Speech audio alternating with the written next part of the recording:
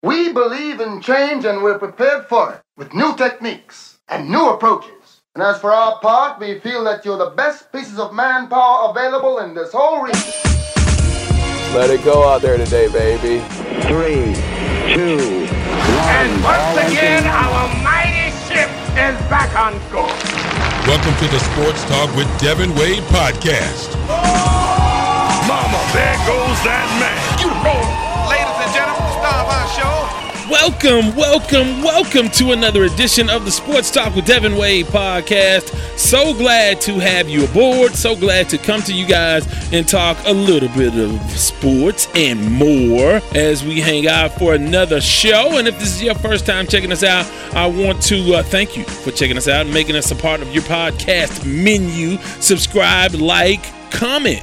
All of those good things, and share it at the water cooler of the Zoom meeting. I don't know. I guess we don't do water coolers these days. But nonetheless, if you want to get more involved, and I encourage you to do so, go to wadeswordproductions.com. That's Wade's Word Productions. And check out the website. Check out all the things that are there about KTSU Sports Talk, about the Friday Express, about things that we have done or are doing. And again, listen to past episodes. All of those things are located at wadeswordproductions.com. In addition to that, I have set up a 24-hour-a-day sports line where you can call, comment, question, critique, criticize, whatever you want to do. 832-941-6614. That's 832-941-6614. And you can leave a message 24 hours a day, and we'll try to incorporate it in our We the People segment. Speaking of which, we do have a We the People segment coming up this time out.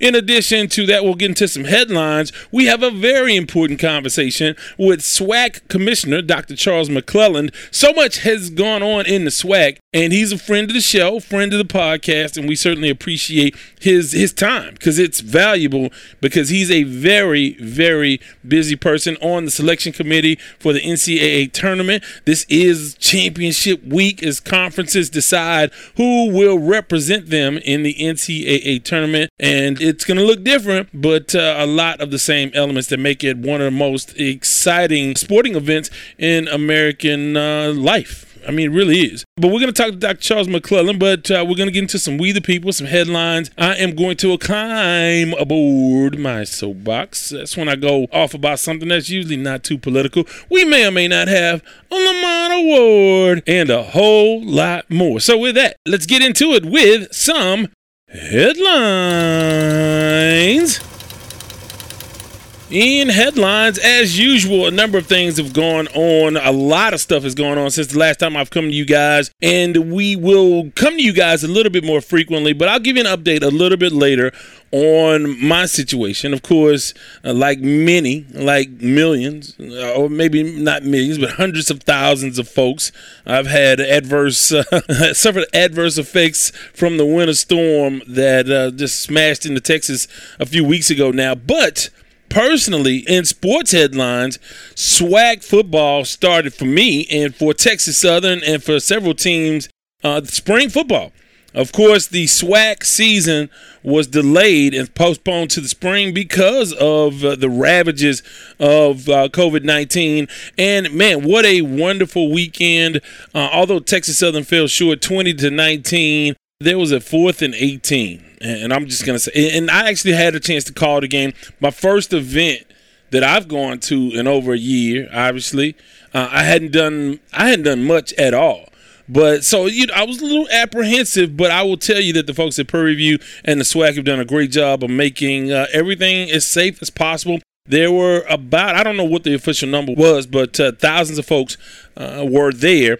And so it's sort of socially distant and safe, and only in their little groups that they came with. And it was a great night for football. Texas Southern fell short. 4th down and 18. I thought he didn't make it. The officials didn't have enough on the video replay to overturn. Prairie View converts a 4th down and 18 late in the game, and they take it in for the touchdown with 1:40 remaining, and the Tigers fall 20-19. Also, Jackson State Coach Prime and the the Jackson State Blue Bengals, the Tigers, beat Grambling State. They go to Grambling and beat Grambling. And I only caught a bit of that because, of course, I had to go to Prairie View. But, yeah, there was a fumble with around a minute left in the game on the 1 yard line. Grambling State was going in for what looked like was going to be the win. A fumble at the Jackson State 1 yard line, and they lose that one 33-28. And a big upset. And for all my swag, my HBCU folks, UAPB, Arkansas Pine Bluff defeated Southern. And Southern will come to Houston in a couple of weeks. But, the biggest story about that is that the SWAC came up with a plan, and they began to execute that plan, and we have some spring football. And it's a beautiful thing as things progress. And we'll talk about some things with Dr. McClellan about attendance. But as things get better, you would imagine that towards the end of this abbreviated spring season, that there will be a lot more folks able to attend. So that's a good thing. So that happened, and I'm happy because among my favorite things to do is to call Texas Southern football. And I've been, I think it's my 29th season doing this. It's been a long time doing this, and it never gets old. It's a really exciting thing year in and year out. So I had fun with that. Also, in the NFL, the salary cap has gone down. Obviously, we knew this was going to happen, but because of a reduction in revenue, because you didn't have fans in the seats, the salary cap will go down about $10 million, I think was the number. But it's going down, and that'll affect some teams having to get under the salary cap. But on the other side of the spectrum, Dak Prescott finally got his money, and ESPN can chill out about Dak Prescott. Come on, man. Like, every day, Dak. For years, they talked about this situation, but deservedly, he got his money. And I think that as the quarterback pieces fall into place, there are fewer destinations or potential destinations for Deshaun Watson and for a guy like Russell Wilson who may want out. Dallas, I think, was one of the teams on his list. Dallas, the Las Vegas Raiders, and a couple of other teams were desired destinations for Russell Wilson, as he's sort of a bit disgruntled. I don't know how much he is, but according to reports and speculation, he wants out, though his folks have said he has not demanded a trade. I hope they can get that worked out in Seattle, because I like that tandem of Pete Carroll and Russell Wilson, and I think that they really need to get this guy some help. And I think that he knows that he's going underappreciated by the masses. Don't know why exactly that is, other than the fact that he's in Seattle. But they've had so much success because, again, early part of the year, that guy was the MVP. Regardless of, over the last couple of years, he's been a guy that's been as valuable to his team's success as anybody in the NFL. The other thing I want to talk a little bit about is the song, The Eyes of Texas, the school song for the University of Texas Longhorns. It's been in the headlines, and maybe you've seen it, perused it, or really gotten into it. But a big deal here in the state of Texas. And I know we have listeners all over the country and all over the world for that matter. But from time to time, we are Houston and Texas-centric. So I want to talk a little bit about this, because this is somewhat a complicated situation. So complicated, as the university perceives it, that they put out a 58-page report about the school song. Researched the history, talked about its origins, delved into every aspect of the song, and also some reforms to make the school more inclusive and sort of get away from the sort of the racist origins of the university and try to be more inclusive for all students that attend the university. So the song, Eyes of Texas. And I know the song, obviously, it's something that we've been singing or knowing about for my whole life. So here's the complicated part of it. So the 58-page report said the song had no racist intent. Although they didn't deny it had sort of racist origins. It was performed first in 1903 at a minstrel show. And if you don't know what minstrel shows are, obviously they're caricatures and people in blackface really trying to be humorous with the most racist sort of stereotypes and exaggerations and caricatures of black people that there are. I mean, just dehumanizing blacks while trying to entertain folks dressed in blackface. And you have to research more about minstrel shows. So that was where the song originated. They examined the lyrics and sort of the history of it, and they said, okay, it does not have racist intent.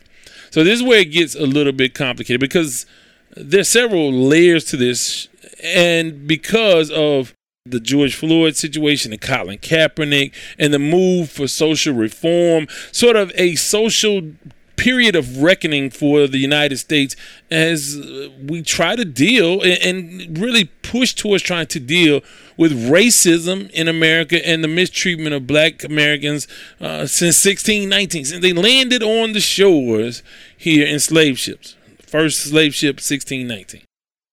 So it was a really horrible, horrible past. And we know that, but now we are seeing the little things and not so little things, the symbolism that is designed to alienate and isolate and to subjugate mentally, emotionally modern African Americans and all other cultures that aren't white. So I mean, and when I'm talking about during the George Floyd Black Lives Matter movement, we've seen statues come down, we've seen buildings named for slave owners and races removed. We've seen people address, okay, these are systemic things that have always been a part of our life that now we need to look at and say, no, now we know better. It's time for this bullshit to end. It's time for all of this to come down. That's where we are with it. And it's a beautiful, beautiful thing. So I think it's worthy of examining everything to see whether or not, okay, and it's not, this is going to be more emotional for people, and they will defend wrong when it comes to their personal emotions. I mean, because you look at some of the reforms and some of the things that are happening, and as we learn and evolve, we learn that some of my own personal behavior has been insensitive, incorrect, and inappropriate. And you learn these things, and then you go back and look at some of your favorite things. I give you an example, and I think this country has evolved so much over the last 20, 30, 40 years, really 20 years, 20, 25 years, on the issue of gays in our society, gay marriage, all of those things. We've evolved. The stigma has been removed. It's much more acceptance of people in the LGBTQ community as being humans. And then you realize, okay, back in the days, if you run a tape of 13, 14, 15-year-old me, I said a lot of things that were ignorant, and it's not hurtful and inappropriate. Now, again, how much am I going to beat myself up over that? You have to walk along. You don't want to be too critical of yourself on one hand because of the times, but you have to understand and cringe a little bit and say, oh, that was not cool, and that is no longer part of the way I want to be. And I don't want to dehumanize people for who they love or whatever. And so I look at the evolution of that, and then you look at some of my favorite comics and some of the favorite comedy strips and some of the things that were said that was just you laugh at, and it was just hilarious. And not just for me, but for the masses. And you have to look back and say, okay, yeah, no, that's not cool anymore. We can't, now that I know better, I can't look at that and enjoy it the same way because it's not cool. Same things with some of the misogyny and all of those things. As we grow and understand things better and we learn as a society and individually, you recognize, okay, some of the things that I liked were kind of foul. Or were foul. I won't even say kind of, were foul.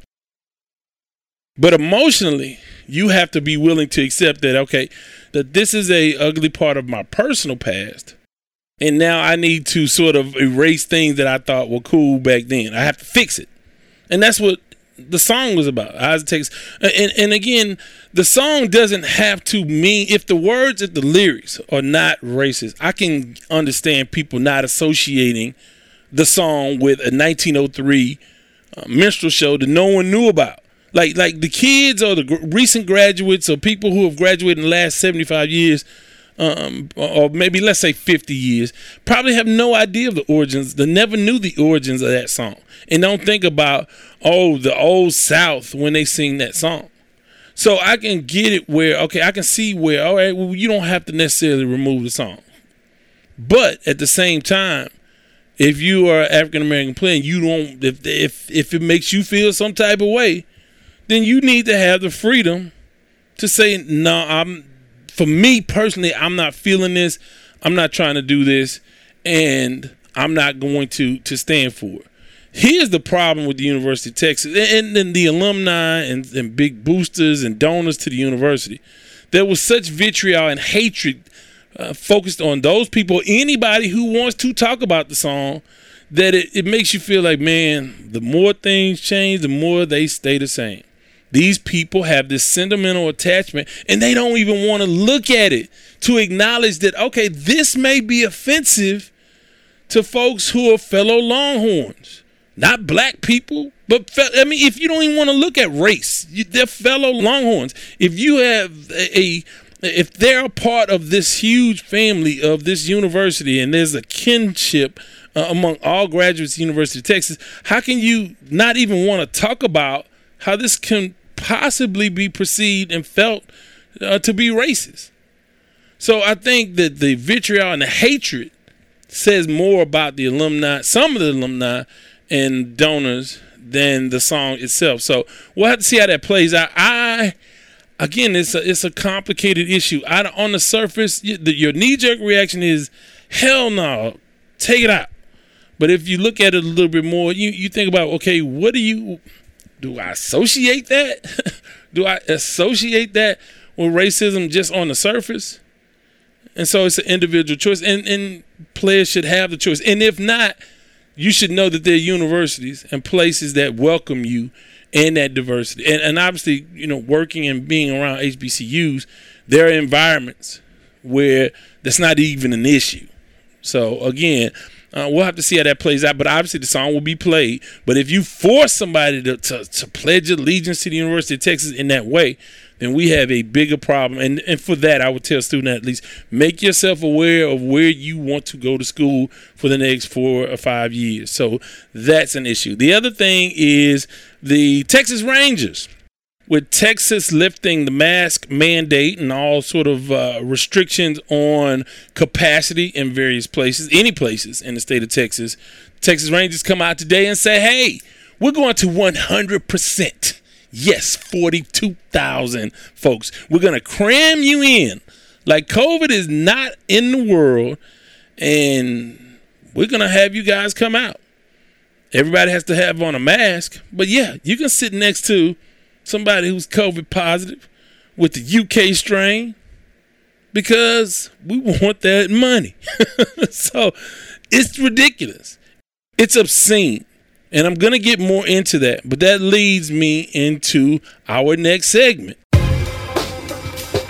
For past episodes or more content, go to wadeswordproductions.com. Time for We the People.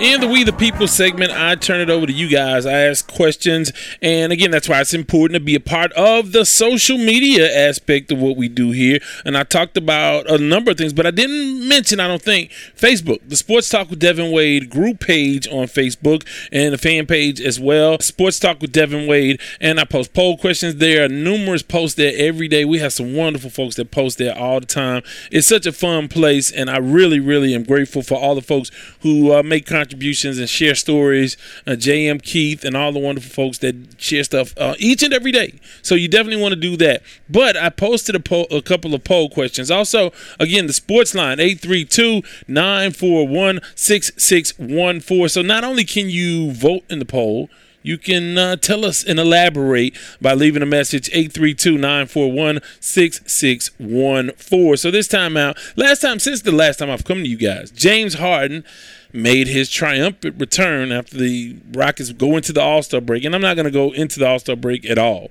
It is what it is, and there's plenty of basketball left, and we'll delve into that as things progress towards the playoffs. But All-Star weekend. But before that, Rockets lost 13 in a row, but the Brooklyn Nets and James Harden came back to town, and there was a question mark to whether or not the fans would boo or cheer him. Or should they boo or cheer him? Gets to be a complicated issue with that a little bit, because James Harden has done a tremendous amount for the community, especially now after the winter storm, providing shoes for HISD students and doing things for the community, clothing and shoe drives and food drives and money. The dude is a Houstonian. And can you separate? Should you separate the basketball player from the man who's done so much for the city? Because he was a diva and his exit from the city was foul. He did it wrong. It was not cool. So do you eliminate that aspect and just focus on him as a humanitarian and a Houstonian and, a guy that's good for the city? Do you say, hey, no, we're going to boo the basketball player but cheer the humanitarian? So we had a more vigorous debate than I thought on KTSU Sports Talk last week. But, yeah, I think you have to enlighten, because it's so recent. Not just for Harvey and other things that have gone wrong. He's a part of this community. And I said, my personal belief, and I don't know that I mentioned this on the poll. I didn't mention it on the poll question. I said, no, you shouldn't boo him. You should cheer him. And the limited crowd, from what you could pick up from on the telecast, was that, yeah, he did get cheers. Probably a few boos. But again, it wasn't a capacity crowd either. So there's that. So I asked you guys in the poll question, should the Houston fans boo or cheer James Harden? In a 60-40 split, people said we should boo him. And maybe the breakup is too recent. But again, even on the heels of the breakup, this dude he has his folks out here giving away shoes and food and water and stuff to folks in the community. So, yeah, there's that. So, James Harden, he did a lot for the city. He made it a relevant basketball team. Although I was never a fan and not a huge fan of his style of basketball, his prowess as a basketball player and his abilities are undeniable. Dude is one of the best scorers in modern basketball history. The dude is the man, and you can't deny that. But he's not a champion either, unless you load up with Blake Griffin and Kevin Durant and Kyrie Irving and all of those players that have come together to win a championship in Brooklyn. We'll see how far they get with that, but so far so good for them. The other question, with Texas opening, and I just mentioned the Texas Rangers for baseball season, April 5th, less than a month away. They're gonna have 42,000, allow up to 42,000 to come into MetLife, Time Life, whatever the stadium's names are these days. I don't know the stadium names like I used to, because they are all corporate affiliations and they change every couple of years and whatever. But they're going to open it up 100%. Do you feel comfortable? Would you go? 90% of people said no, I wouldn't go. 10% in the poll said, yeah, I'd go. So overwhelmingly, you guys say, hey, I'm not ready to go to a 100% capacity sporting event. I'm not ready to be around that kind of crowd. And I feel the same. That leads me to my soapbox. When we are together, we got power. And now it's time to get on the soapbox. When I climb aboard my soapbox, primarily it is something that is not related to sports. It just gives me a chance to say, hey, you kids, get off of my lawn. Not quite. But you know what? I have a beef with a lot of things that are going on, and I want to share it with you guys. And some folks will enjoy this, and others will not, and others will skip past it. But nonetheless, this time I am upset because Texas has lifted the mask mandate and opening up the state. As a matter of fact, today. It opened up today. And it is just so mind-boggling how people put so little value. Public officials. Now, I understand corporate interests and people who are specifically concerned with money. But public servants, people who have been elected to protect and serve the people go out and want to kill the people, who want to endanger the people. It's so upsetting to me that there was no real reason to do this now. Give it a month and a half. Get more people vaccinated. At the time he announced this, only 9% of Texans have had one shot. It was just a minuscule number, and we were last. The state of Texas was last in the amount of vaccinations given. And yet, again, you didn't learn from the fact that you opened up the state in April and had a surge, or you failed to fully restrict things the way you could have in April, and a bunch of people got sick and died. You didn't learn from that. You want to do it again. And I think, and obviously his intent, I would imagine, is purely political. But I just don't understand it. And I don't worry about me, because I've had one shot, and I'm going to have my second shot. So I don't give a damn what y'all do. But that's not who I'm not worried about the folks who want to go out and take their mask off. I'm not worried about those folks. I'm worried about the folks who have to work in these environments. If you're a waitress and you don't feel comfortable generally, but you really don't feel comfortable in a 100% filled dining room or restaurant or bar, and you have to work, you just have to work. And now, if you work at Randall's, well, not Randall's, I don't know if there is Randall's anymore, but if you work at a grocery store and all of a sudden everybody was protected, relatively protected, already a high-risk occupation these days, now people can get all in your face and don't have to wear a mask. And it's going to create confrontation. And we've already seen the Bed Bath & Beyond fight. If you've not seen that on Instagram, on social media, it's out there.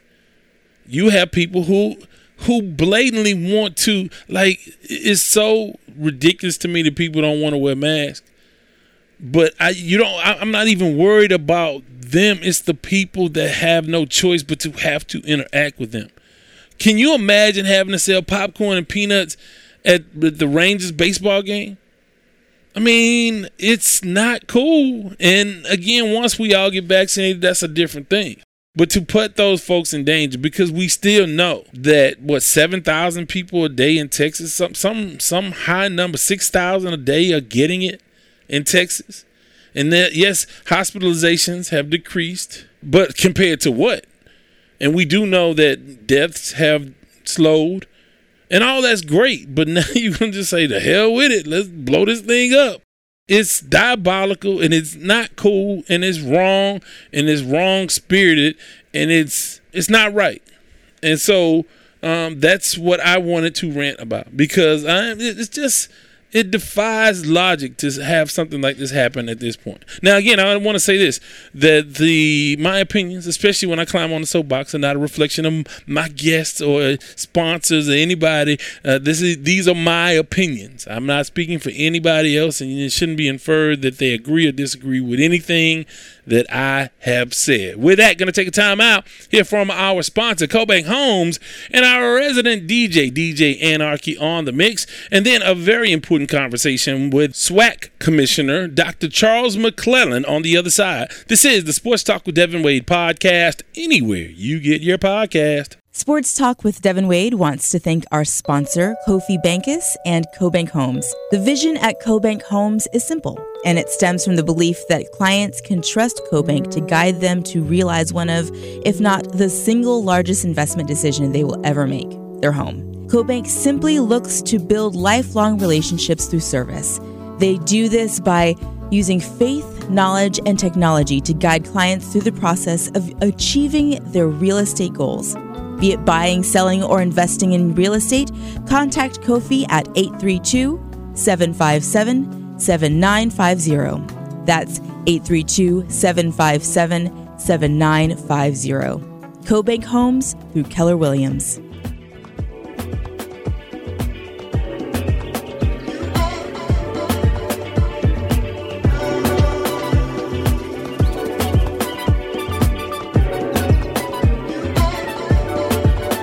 Where do we go from here?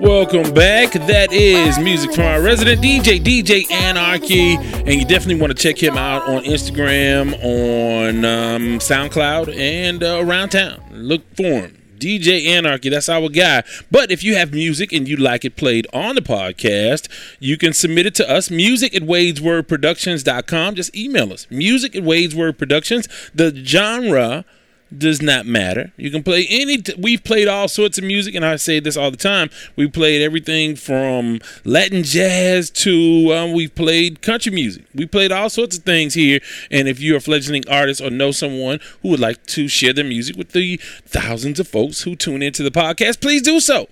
music@wadeswordproductions.com.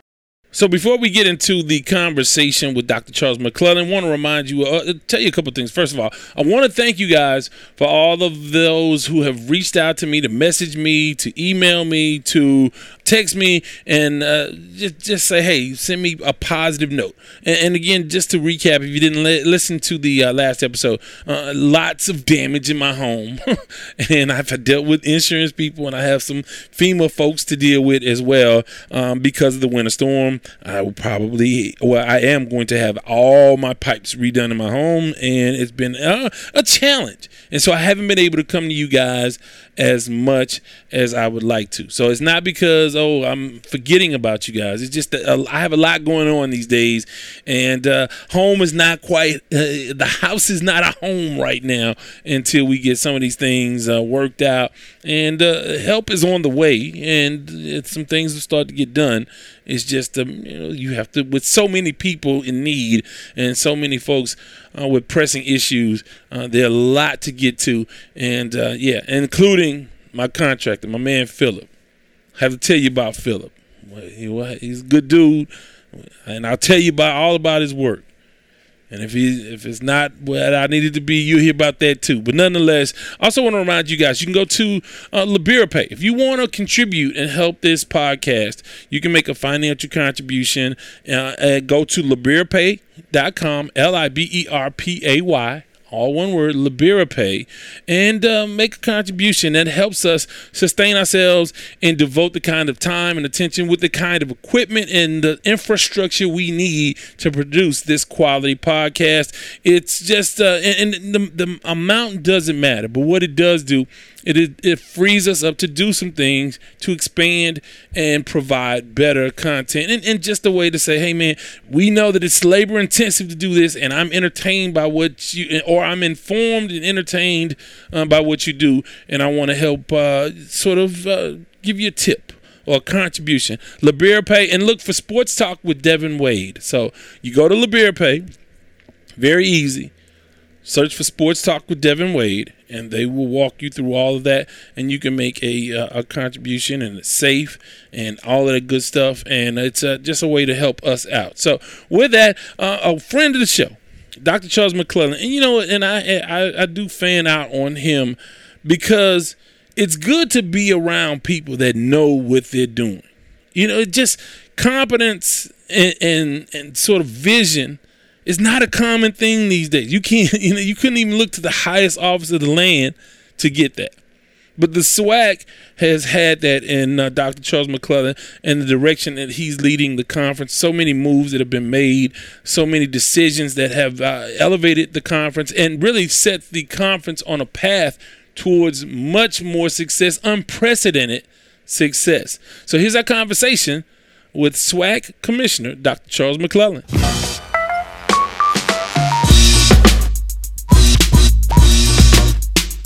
As promised, Dr. Charles McClellan, Commissioner of the Southwestern Athletic Conference, joins us. First of all, let me say thank you so much for accommodating me and us. And I sort of tried to wait as long as I could because I know how extremely busy you've been over the majority of this past year.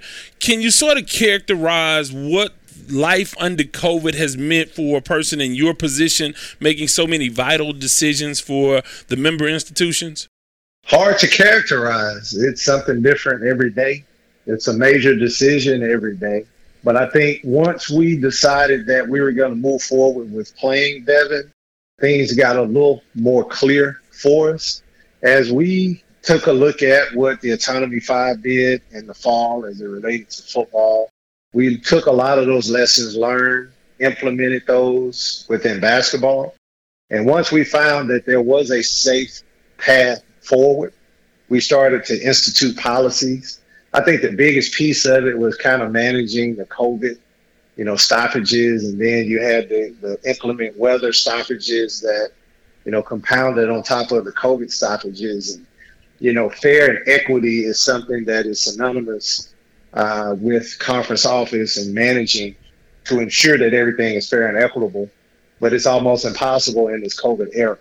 So ultimately, what we've been trying to concentrate on was accommodating our institutions just to try to manage and get through so our student athletes can have a healthy and robust season.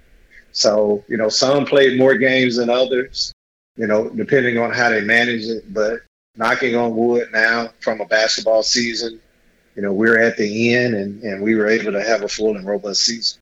I want to talk a little bit about football. You were lauded and applauded for making the brave and bold decision and not only announce that you were playing in the spring, but to come up and formulate a plan for how you were going to execute that. Now, initially, you had some of the big conferences like the Pac-12 and the Big Ten sort of double back. They thought that they were playing in the spring, and then, of course, pressure was sort of applied by the other conferences and all the money involved, and they double back and did cram a season into the fall. Did you ever have second thoughts about, hey, well, maybe we can go in the fall? No, zero second thoughts about fall. We did have second thoughts about spring, but our membership was pretty solid on being able to move forward with spring football. And again, we learned a lot of lessons coming out of what the Autonomy 5 and the Group of 5 schools did with football, how to test, when to test, how to travel, how to put who on the bus and where they sit. So you don't put all of your quarterbacks and all of your offensive linemen, in the same area. You kind of mix them up on the bus.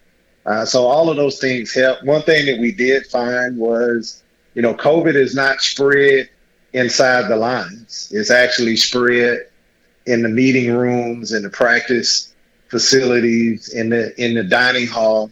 So it's really managing all of that on campus. So as we learn more about testing, as we learn more about isolation, as we learn more about contact tracing, we felt comfortable moving forward. And again, the Autonomy 5 and the Group of 5 showed us the way in the fall. Did you find that there was uniformity among the schools, or did you have to say or provide a pathway for the schools? Did some schools do it better than others, or did you try to approach it holistically for the entire conference?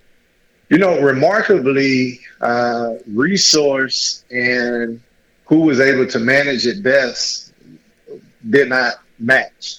So the schools that had the most resources did not necessarily do the best job. Have to say hats off to a lot of federal agencies, a lot of state agencies. Our schools, all of our schools were able to get tests from the federal agencies. A lot of it came from the federal government. So testing was something that we were on top of, where a lot of the big conferences had to pay and pay dearly for testing. We were able to get free testing within our nursing programs, within our health departments. And as a matter of fact, in basketball, we created a situation where we said, if you leave campus, you must have a negative test, which was easy for everybody once we got all of the testing procedures and protocols down. But we also said you have to test in between that Saturday game and that Monday game. And there was a lot of consternation for that. And ultimately, we were able to see member institutions being able to test our visiting teams coming in. And it worked masterfully. So our basketball teams would test between 24 and 72 hours prior to leaving campus. And then they would test again either that Sunday or that Monday prior to that Monday's game. So they found a way to work the testing. They found a way to do all of the things they had to do. And again, when you look at the majority of our stoppages, they were coming out of that Christmas and New Year's time frame. And a lot of our stoppages, Devin, came from student athletes going home and bringing COVID back. And again, that's what, we said. Our student athletes, we believe, and data shows it, they were in a much safer environment because we do test, we do kind of isolate you. It's when you go out to the club and go with the family members and all of that, and you bring it back.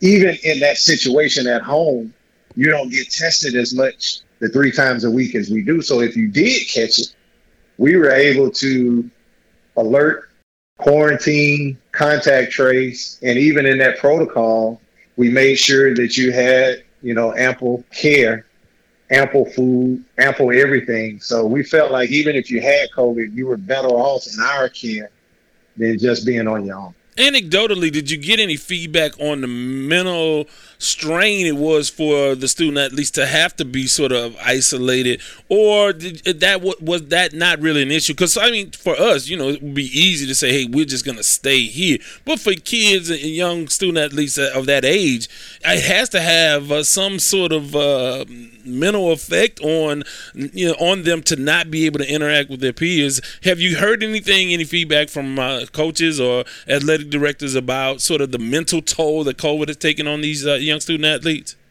Well, it was the absolute opposite of what you just described. The mental toll was not being able to be around their teammates and not being able to participate. What we heard most about the mental anguish, especially in the fall, was, man, I want to be back in school, I want to be back in practice, and I want to play, because so much of their lives have been dedicated to it. And again, that is the reason why we had to find a safe path forward to give them the opportunities. I go back and you take a look at what's happening with the Ivy League. They are the only league that has continued to say that we're not playing. And their student athletes are, in an uproar because of the mental anguish and the mental aspect of not being able to do what they have really prepared their entire lives to do. So having to go to your COVID quarantine and your COVID isolation, we haven't heard a lot of negative from that. It's a part of the process. Nobody wants to be locked up for 8, 10, 12 days. But again, the processes that we have has definitely allowed us to be able to ensure that we have the resources needed for them to be able to have all that they need to be able to move forward. Well, we are on the eve of having a 4-game schedule in football. And of course, I'm more football centric. And so, I'm a lot more excited as we get ready and Texas Southern especially gets ready to kick off their season. What are your thoughts on finally getting to a point where you have almost a full slate of games tomorrow, including the big Jackson State Grambling game and, of course, Texas Southern Prairie View? How hard was it to get to this point finally? Well, it's going to be exciting. I had an opportunity, first time out, Devin, I was able to get out and watch the Southern Alabama State game. Wanted to see how they set up the stadium, how they set up the social distancing. And when I went out there, Devin, you know what it felt like? It felt like football season. And it's something that I haven't felt in quite a long time. So the fans, the people that are watching, SWAC football is excited that Southern Alabama State went down to the, last field goal to tie the game. We got 4 great ones. All of them are going to be shown on the ESPN family of networks. And, it's been a long time coming, but I saw the student athletes there at Southern and Alabama State. They didn't say this is a special spring season. They said we want to play football and we want to win. And I suspect that that's going to be the environment. They surrounded the band as the band played in the stands. And you can't beat SWAC football, even if it is a scaled-down version. There's nothing like SWAC football. So some key matchups this weekend. Very excited about it. Excited to be able to take, a look at all of those games on the ESPN family of networks. And football season is here. And you know what, Devin? It kind of felt like a fall night when I was outside last Friday. And I imagine it's going to feel like a fall day tomorrow. Yeah, we have great weather forecast in Prairie View for the kickoff of the Texas Southern Prairie View A&M game. Now, being one of the few conferences actually participating in a spring season, you were able to exploit that or forge a better relationship with ESPN on some coverage. And can you talk a little bit about how that came about and what the SWAC has been able to take advantage of by being one of the few and probably the highest profile conference to actually be playing in the spring? Talk a little bit about how that relationship or that situation was enhanced. ESPN has been a tremendous partner, and they've been with us every step of the way. I know during our media day, I used the words almost demanded, and some of my media outlets dropped the word almost and put the highlight Charles demands. ESPN put us on. ESPN has been a tremendous partner. I didn't go in there bamming on the door and saying, you better do this, you better do that. ESPN wanted SWAC football, and they wanted SWAC football on their family of networks. What they had to do, though, was merge us in with basketball, baseball, NBA. There's a lot that's already programmed in the spring. But they gave us more games on linear. They gave us more games on digital. I've always stated that I want to be on linear. I want to be on ESPN, ESPN2, ESPNU, more than on ESPN3. But part of that is SWAC getting his house in order, and I think that we've done that, and I think you will continue to see more coverage, not just this spring, but in the fall as well. So the Braves of Alcorn State opted out. What was behind that decision? Because, again, that's a powerhouse program on the football side. What was behind their decision to opt out this spring? Well, that's a question that you're going to have to ask Alcorn State from a conference office perspective. We have certain protocols in place. Based upon their decision, as you know, we enacted forfeitures of those games, as well as Alcorn is going to have to return those home games.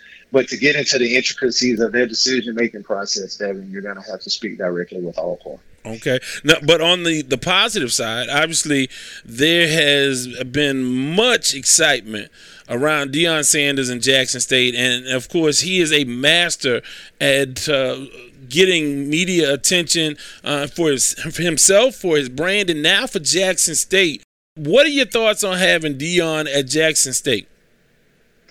Well, my thoughts is anything that's going to allow Southwestern Athletic Conference to move forward, I'm for. Deion is a tremendous ambassador for Jackson State. His name brand and his name recognition is, of the highest of any other athlete that's out there. Everybody knows Deion Primetime Sanders, right? But as I told another media outlet, Jackson is a great environment. They are the only college in Jackson, Division I college in Jackson. Jackson State makes Jackson, Mississippi go from an economic standpoint, from a social standpoint, and clearly from a football standpoint. So I can't think of a better environment for Deion to be in to be able to make a significant impact. Southwestern Athletic Conference will support Deion and all of our coaches in being able to move our brand forward. But Deion kind of puts us in a spotlight arena in some areas that we normally wouldn't be able to get into on a day-to-day basis. Deion gets daily coverage nationally, and I think that's good for the SWAC. Have you spoken with him or maybe coordinated a way that not only Jackson State can benefit, but the entire conference more directly? Obviously, a rising tide lifts all boats, but specifically, have you figured out a strategy or even explored a strategy that will benefit the entire conference, or that ways you can utilize his skill set to garner more attention for the SWAC?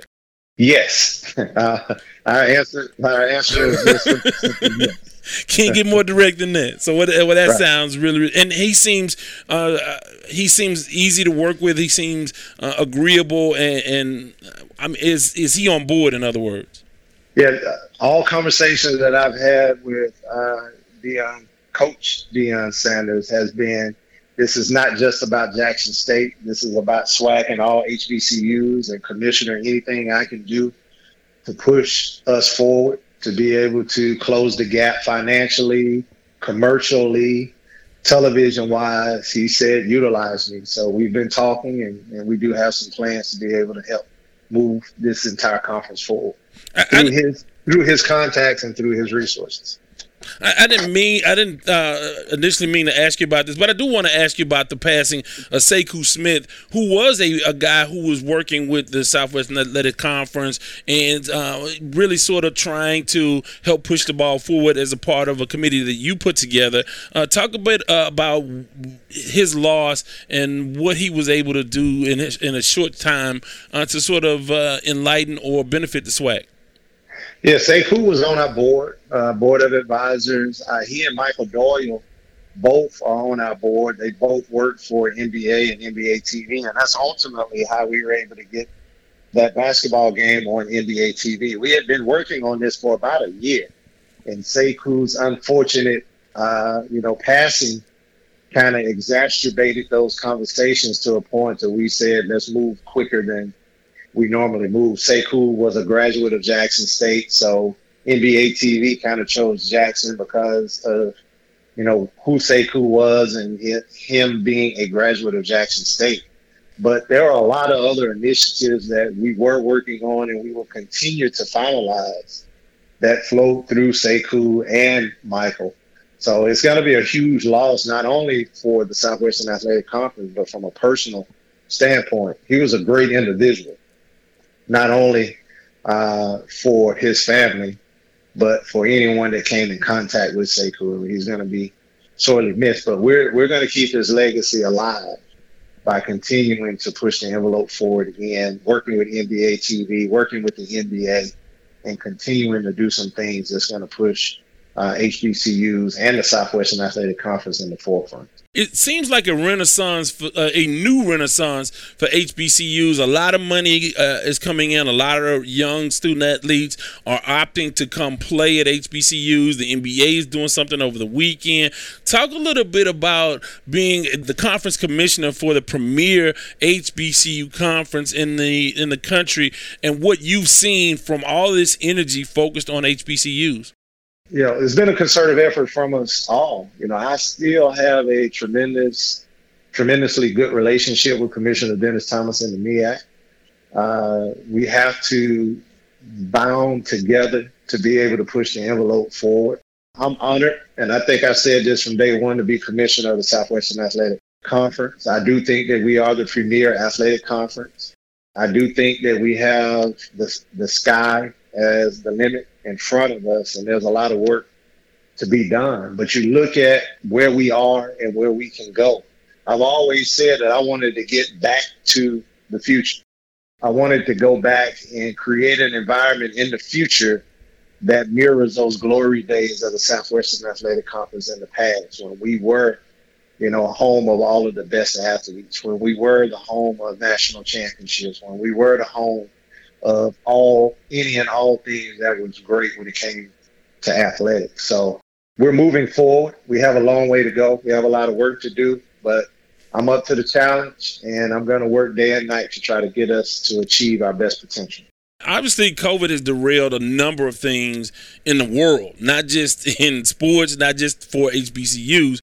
Your vision for the SWAC, how much has that been sort of delayed or derailed by this horrific last 12 months we've had dealing with a global pandemic?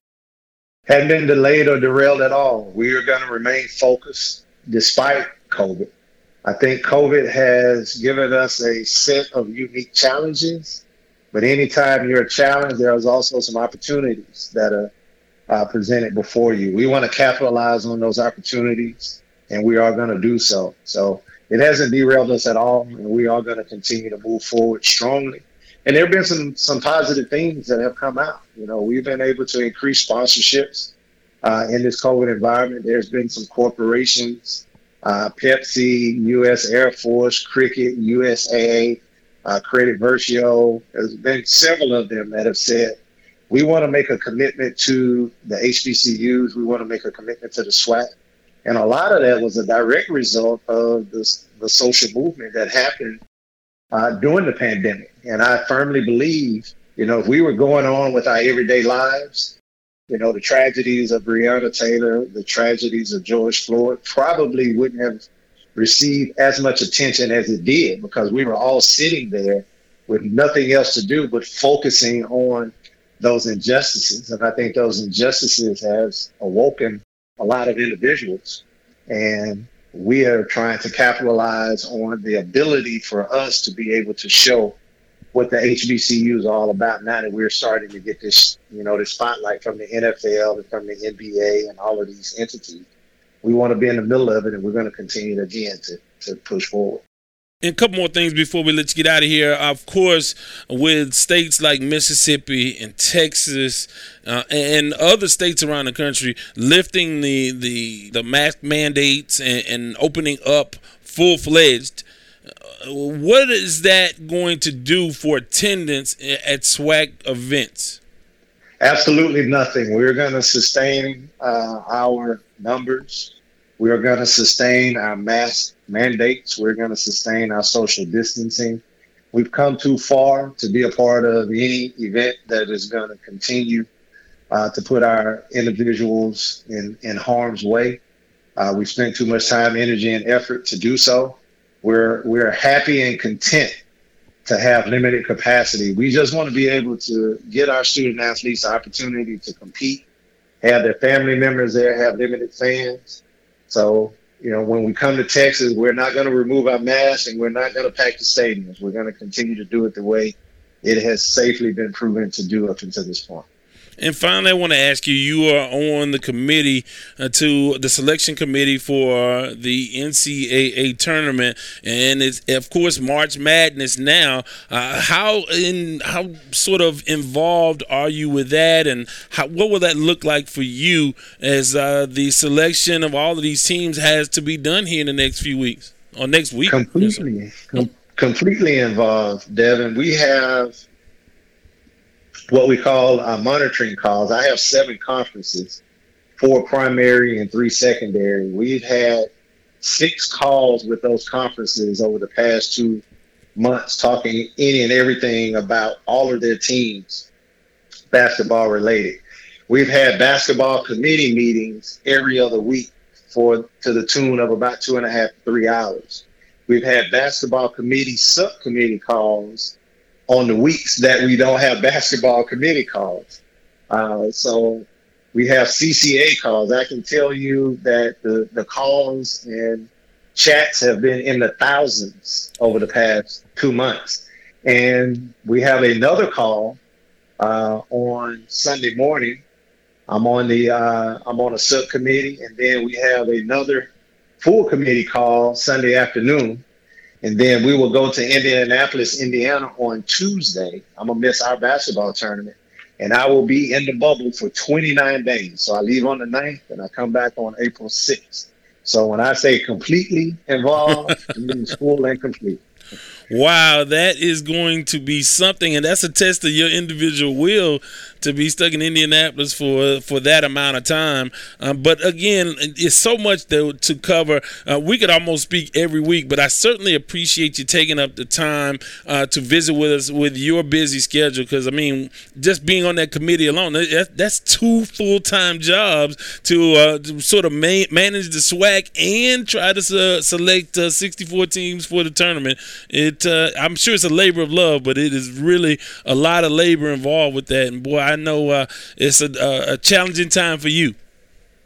It is, but it's for a good cause, and that cause is to fulfill the dreams of thousands of student athletes to be able to play in the best amateur tournament in the world, and to be a part of it is truly rewarding. Well, continued success to you, and again, thanks for spending time with us.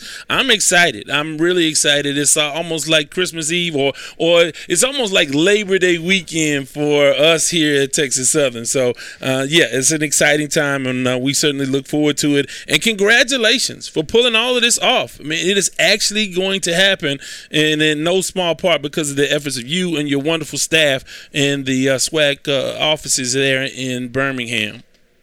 I appreciate it. We're knocking on wood. Hopefully we can get it completed. Thank you, though. For past episodes or more content, go to wadeswordproductions.com.